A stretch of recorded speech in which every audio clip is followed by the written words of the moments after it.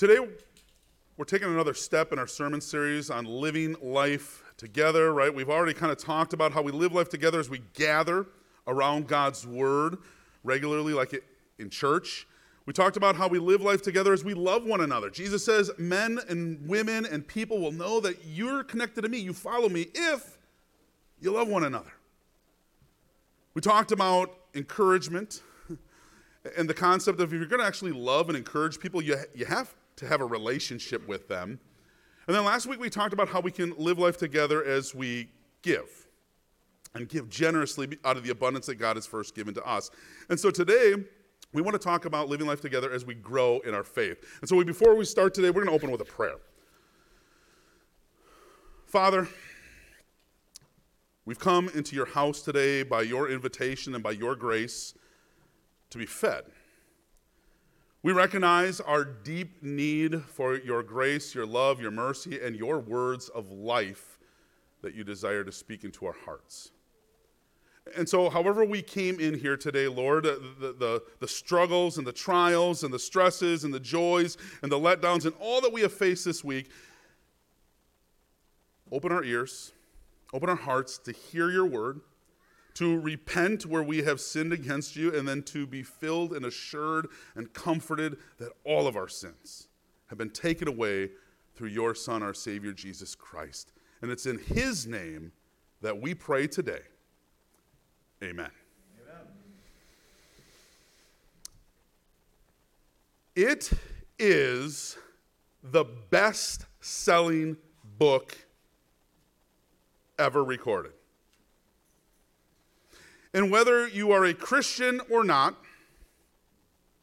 whether you like it or not, whether you've opened that book up or haven't even cracked the cover, there's no arguing. It's a book that has influenced cultures like our own and many others for thousands of years. Yet, as I was thinking about this truth and studying it this week, I was reading an article, and the guy had a sentence in there that stopped me dead in my tracks. And it really bothered me, and it's still bothering me today. And this is what he said. In the middle of talking about how the Bible is a huge, most important book, he says this: Americans seem to like the Bible, but don't have much urgency about reading it. In fact, a lot of the statistics that were in his article talked about how on average, there's 4.4 Bibles in most American homes, and like 85% of people in this country have at least one, if not that average of 4 in their house. But then the percentage of people who actually read it shrinks significantly. And so that led him to say that right there. Is he right? Is that a fair statement to make? Sadly, I think he is. Right? This book right here, as a child of God, we would say we love it, right? This is the Word of God. It's not just a book, it's God speaking to us.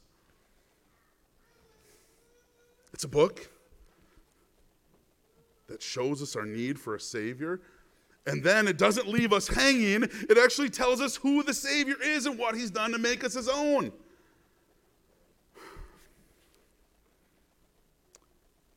Yet if you're anything like me, at times you find it really hard to actually open it up.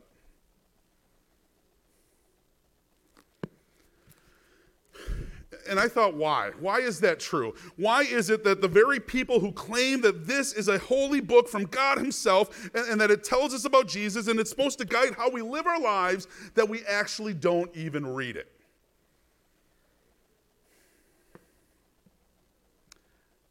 I think the answers probably vary, but I think it boils down to a couple. One, look at this. This is a big book, right? When was the last time you read a book like this big? I won't ask you to answer that, but I know it's been a long time since I've been in a book this big and read it cover to cover. That's huge. A lot of pages, right? Also, this book was written thousands of years ago by a bunch of different people at God's choosing, And there's some things in here that when you read it, what? It's confusing. What is God even saying? What's the point of that? Why did he do that? I don't like that he said that. Maybe that's part of the reason we just leave it on our shelves. Now, as a pastor, I get it.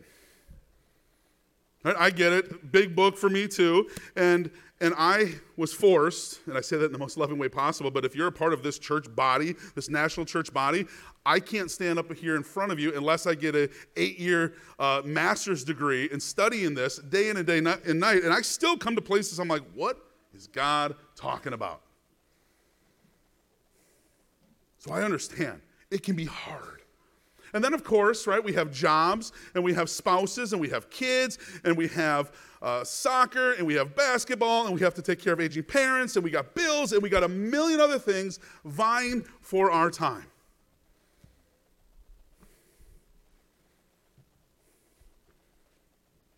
So why do pastors like me stand up in front of churches like y'all and encourage you to get into that word daily? Why am I standing up here today? I've done it before, and I'm going to do it again. Unapologetically talk to you about getting into God's word daily, because you will spend time on nothing else that's that important.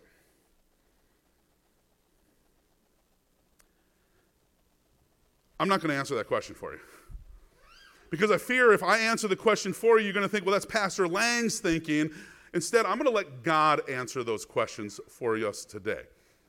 All right, we turn our attention to our first passage. It's from 2 Timothy chapter 3. We read it all in context, but I want to zero in on this one verse. So Paul, writing to young Pastor Timothy, encouraging him to shepherd the flock, and he says this: "From infancy you have known the Holy Scriptures, which are able to make you wise for salvation through faith in Christ Jesus." So, if you're taking notes, which I would encourage you to do, because then you'll remember even more, this is the first why would I even say I want you in this word daily. Because God's word does that. It makes you wise for salvation. Well, what does that mean? Right, that's kind of a fancy way of saying the Bible is what tells you about Jesus so that you will know and believe and have faith in him and be forgiven and saved and go to heaven, right? No other place on the planet will you hear about how you are saved. No other book. The Bible's it. Right? The Bible is that book that tells us our need for a Savior, why we even need Jesus in the first place, and it tells us what Jesus has done for us.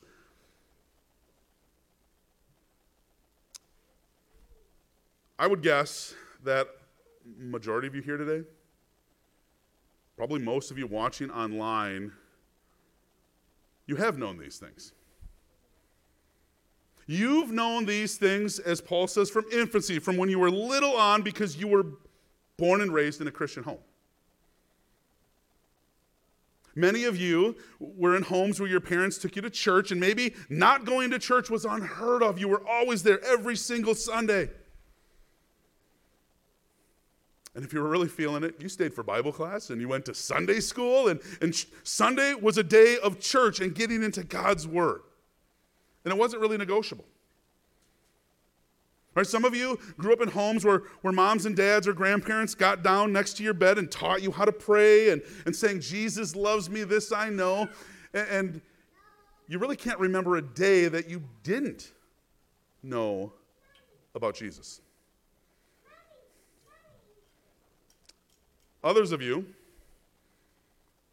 didn't grow up in homes like that.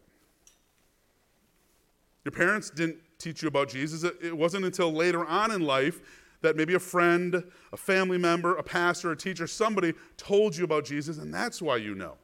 But for a moment, I just want to talk to the ones who from infancy, because I'm in that category too. I was born in a Christian home. I really don't know anything else. But it got me thinking, I wonder how over the years we have maybe grown physically, yet at the same time, we've stayed spiritual babies. You ever spend time thinking about that? How maybe we've grown physically in our lives and we're bigger and we're 30, we're 40, we're 60 years old, but spiritually, we're still a little baby. Because we haven't regularly been getting into God's Word.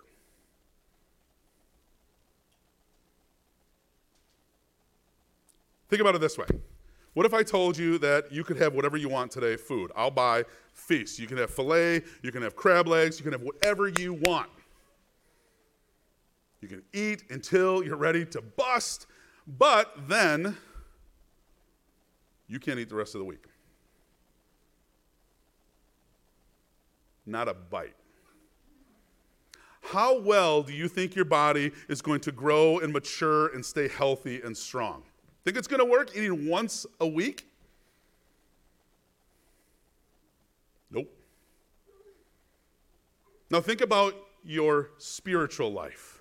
Right? If you only come to church and you only open up the Bible once a week and you might feast on it, but then you don't even open it a little bit the rest of the week, how do you think your spiritual life is going to be? You know what God says? He says at least your faith is going to get weaker. Worst case scenario, you could drift away from me. That's why God's pretty serious about us getting in his word regularly so that we can grow and we don't stay spiritual babies. In fact, I think one of the biggest struggles the Christian church faces in the 21st century is that a majority of people who call themselves Christians don't actually know the Bible. Because it sits right here on a shelf or on a coffee table in their home, but they don't actually pick it up and read it with their spouses and teach it to their kids.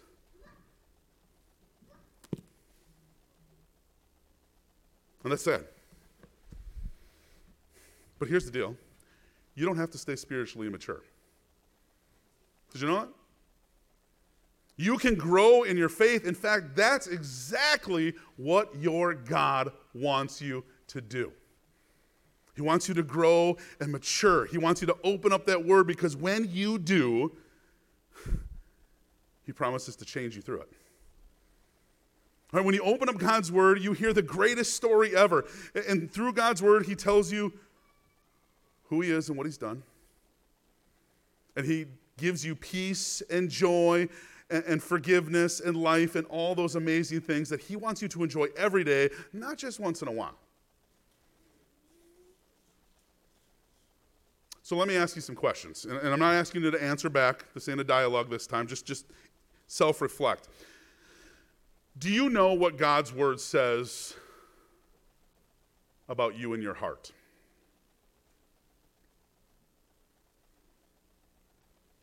Do you know that God's word says that your heart is deceitful above all else?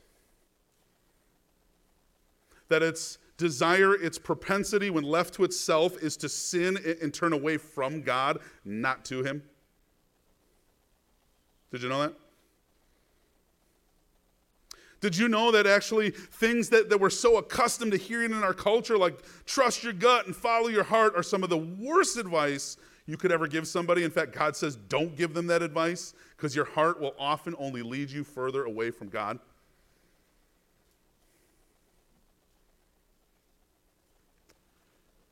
Do you know that God says that there's absolutely nothing you can do to get right with him?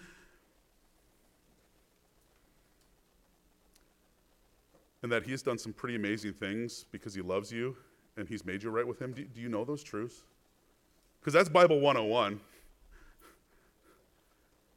And whether you answered yes or no to those, you have to know this. God wants you in his word. He wants you in his word. He wants you to open up this book right here, not so he can give you another checklist of things to do, not so he can load you with more of a burden of things you have to do to be right with him. No, he wants to speak into your heart. And he wants you to know, yeah, I know what you've done, but this is what I've done for you. I know your sin that has separated you from me. And if I don't do anything, your sin and your heart is going to keep running from me, but I'm not going to stop running after you.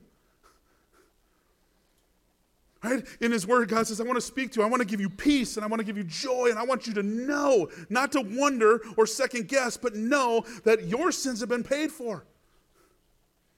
That your past has been forgiven, that your future is secure. That's what God wants to tell you in this word. That's why he says, don't open it once in a while. I want to tell you that every day that I love you and that you're mine.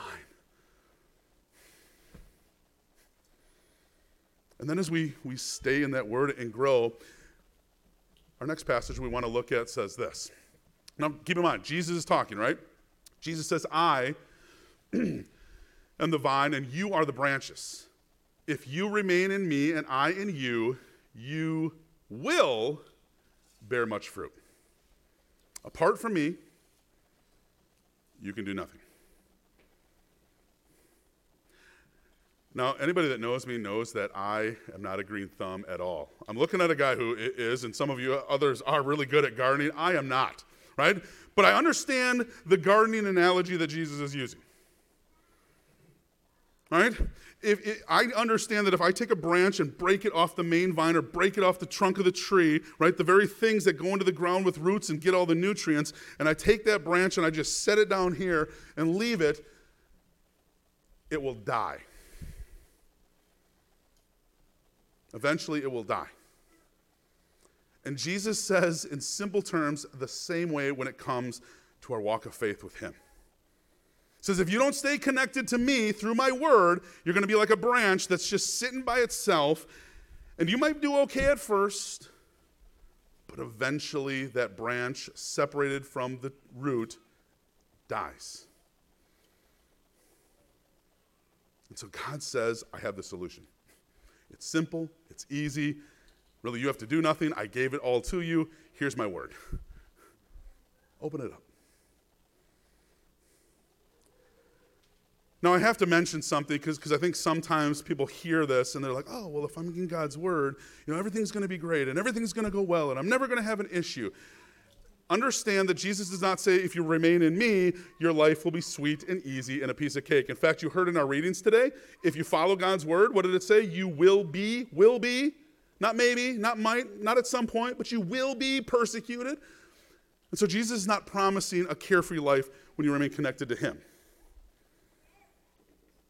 You're still going to have a hectic schedule. You're still going to have fights with your spouse. You're still going to wrestle with your kids. There's still going to be depression and worry and fear and anxiety and cancer and COVID and death. And just because you get into God's word every day, it doesn't mean that you won't wrestle with your own demons, your own personal sins that keep coming back and attacking you, pride or anger or arrogance or apathy or alcohol or whatever it is that you struggle with. It doesn't mean that they just magically disappear because you're connected to Jesus. But what does it mean? As you stay connected to him, it means you're connected to the power source.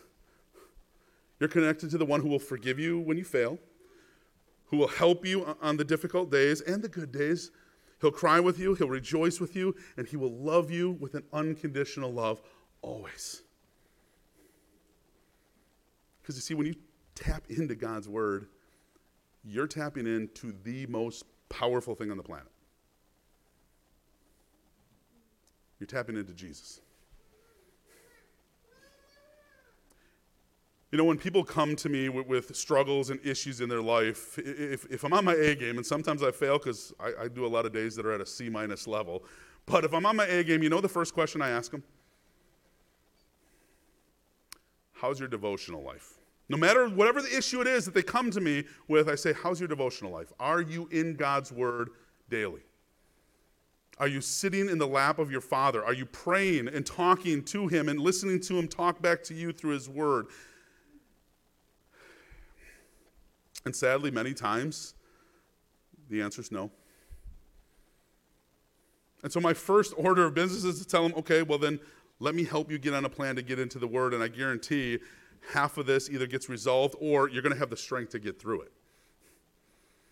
And I know it works because I've had people tell me that in my own life when I've struggled. Are you in God's Word every day? Well, yeah, I'm a pastor. Yeah, but are you reading it to be transformed?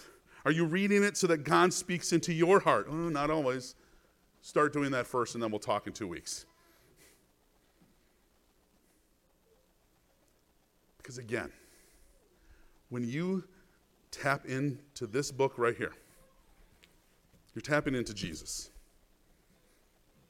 Because you know that, right? You know that this book right here, from cover to cover, Genesis to Revelation, is all about Jesus. Do you know that? No matter how confusing even some of the passage may get, every word in this book points you to Jesus. And so what does this remind you of, right? What does this book tell you? One, it reminds you that while you were still a sinner, while you were still not wanting to open up God's word, you wanted nothing to do with him, it says Christ died for you in the book of Romans. Did you know that? I hope so. This book tells you that nothing, absolutely nothing, and I don't care what thing you could throw at me, I'll say nothing, because God says nothing can separate you from God's love. No matter how difficult your life is, no matter how many sins that you have committed, no matter how many times you've ran from him, Jesus says you can't out-sin my glove. Did you know that, guys? That you're forgiven? Yeah, even for that sin, you're forgiven because Jesus paid for it. Right? This book reminds you that even on those difficult days, you have a God who says, I'm not going to leave you. I'm not going to abandon you. You might have had friends. You might have had family. You might have had spouses. You might have had people who said they were your Christian brothers and sisters abandon you. God says, no, not a chance. I'm not leaving. And then this book right here, it tells you that there's nothing you have to do. In fact, you can't do anything to be saved. It's already been done for you. Jesus foot the bill. He paid the price. He set you free. And so now when the final chapter of your life is written, you can be absolutely certain it's going to be A-okay. Because you will be with Jesus forever. I could keep going this morning, but I won't. I think you get the point, right? If this book says all of that to you and so much more, how could it not give you peace? How could your Savior, through his words in this book, not give you more joy and more certainty and more confidence, no matter what you're faced with? Because you know how your story ends. And if that's true, how could we not get into this more and more each and every day as we see the day approaching that Jesus is coming back? So friends, I want to encourage you. I want to invite you, and yes, I'm going to challenge you to get into this book more. Not because it's my rules or my thinking, because your God says he wants you in it. He wants to spend time with you. And so I want to challenge you, right? Because if we're going to live life together, like we say we're going to, right? If we're going to grow in our faith together, we have to be in the Word. And I would encourage you, do not do it alone. Because when I do it alone, my temptation is not to open it up, not to get into the Word. I missed it this day. I had too much going on, right? Find somebody to do it with you. And I'm going to give you a couple, I think there's 4 if I'm counting right. I said 4 and I'm showing 3. 4, if I'm counting right, to think about. Raise your hand if you have a cell phone, smartphone, internet access, tablet, computer. That's everybody, right? Come on, Pastor. That's all of us. There's dozens and dozens, hundreds of Bible apps and tools that you can download and use. One that I use is called YouVersion. Some of you I know have it on your phones and you use it. It's a good one. Over 400 million downloads. And a couple of things I love about it, whatever topic you want to study, it's there. You want to read through the Bible in a year? There's like 10 plans to do it. You want to read a Bible study or read the Bible in the lens of just Jesus' life and what he did? There's a plan. Right? You want to read a topical, like here's the sections of the Bible that address my anxiety or my fear or my worry or my pride. There's a Bible plan for that. And what's also really cool is once you sign up for it, you can do two things. One, you can do it with friends, which is always, always, always beneficial. And two, it will send you a notification, just like a million other things on your phone or tablet send you notifications. It will ding, hey, you haven't read it in 3 days. Built-in accountability. So there's one. If you're old-fashioned and you prefer this, great. Grab one. Find a plan, find a reading buddy, and open it up. And get into God's Word. In about a month, during Lent, we are going to have these life groups. I keep talking about them. They're coming. Trust me, they're coming. And I'm going to encourage you to sign up for one.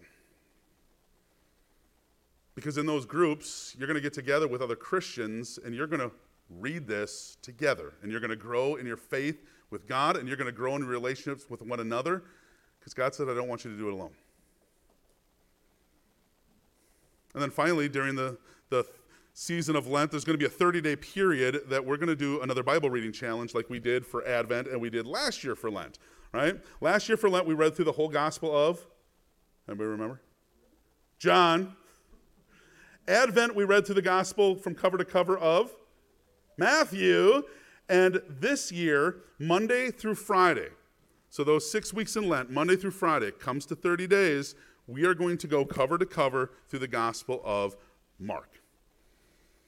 And I'm stoked because during Advent, we had like 90 people do it, and that was only the people that actually signed up and did it online. There was others of you that did it old school. That's cool too. We had well over 100 people in our midst and beyond actually reading God's Word. That's awesome. So sign up. Look for that. Sign up. Read it. Because here's the cool thing. If you've done all of them too, think about this. Within a year's time, you have read 3 out of the 4 Gospels cover to cover. And that would put you in the stats. Wow, it'd just be crazy. And you'd be blessed. So here's the deal. Whatever you do, do something. I'd love for you to sign up to life groups. I'm going to push that. I'm going to urge that. I'm going to go to these things because they're going to be a huge blessing to your spiritual walk of faith. The Bible reading plan, you version this. But at the end of the day, I don't really care how you do it, but that you do it.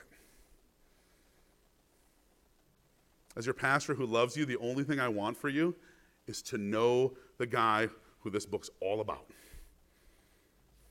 To know who Jesus is and what he's done for you, and to find peace and joy and forgiveness and life in the only place that it can be found. So that even when, especially when, the days are long, the issues are tough, you might even want to quit, that you can rejoice because what you have in Christ cannot be taken away.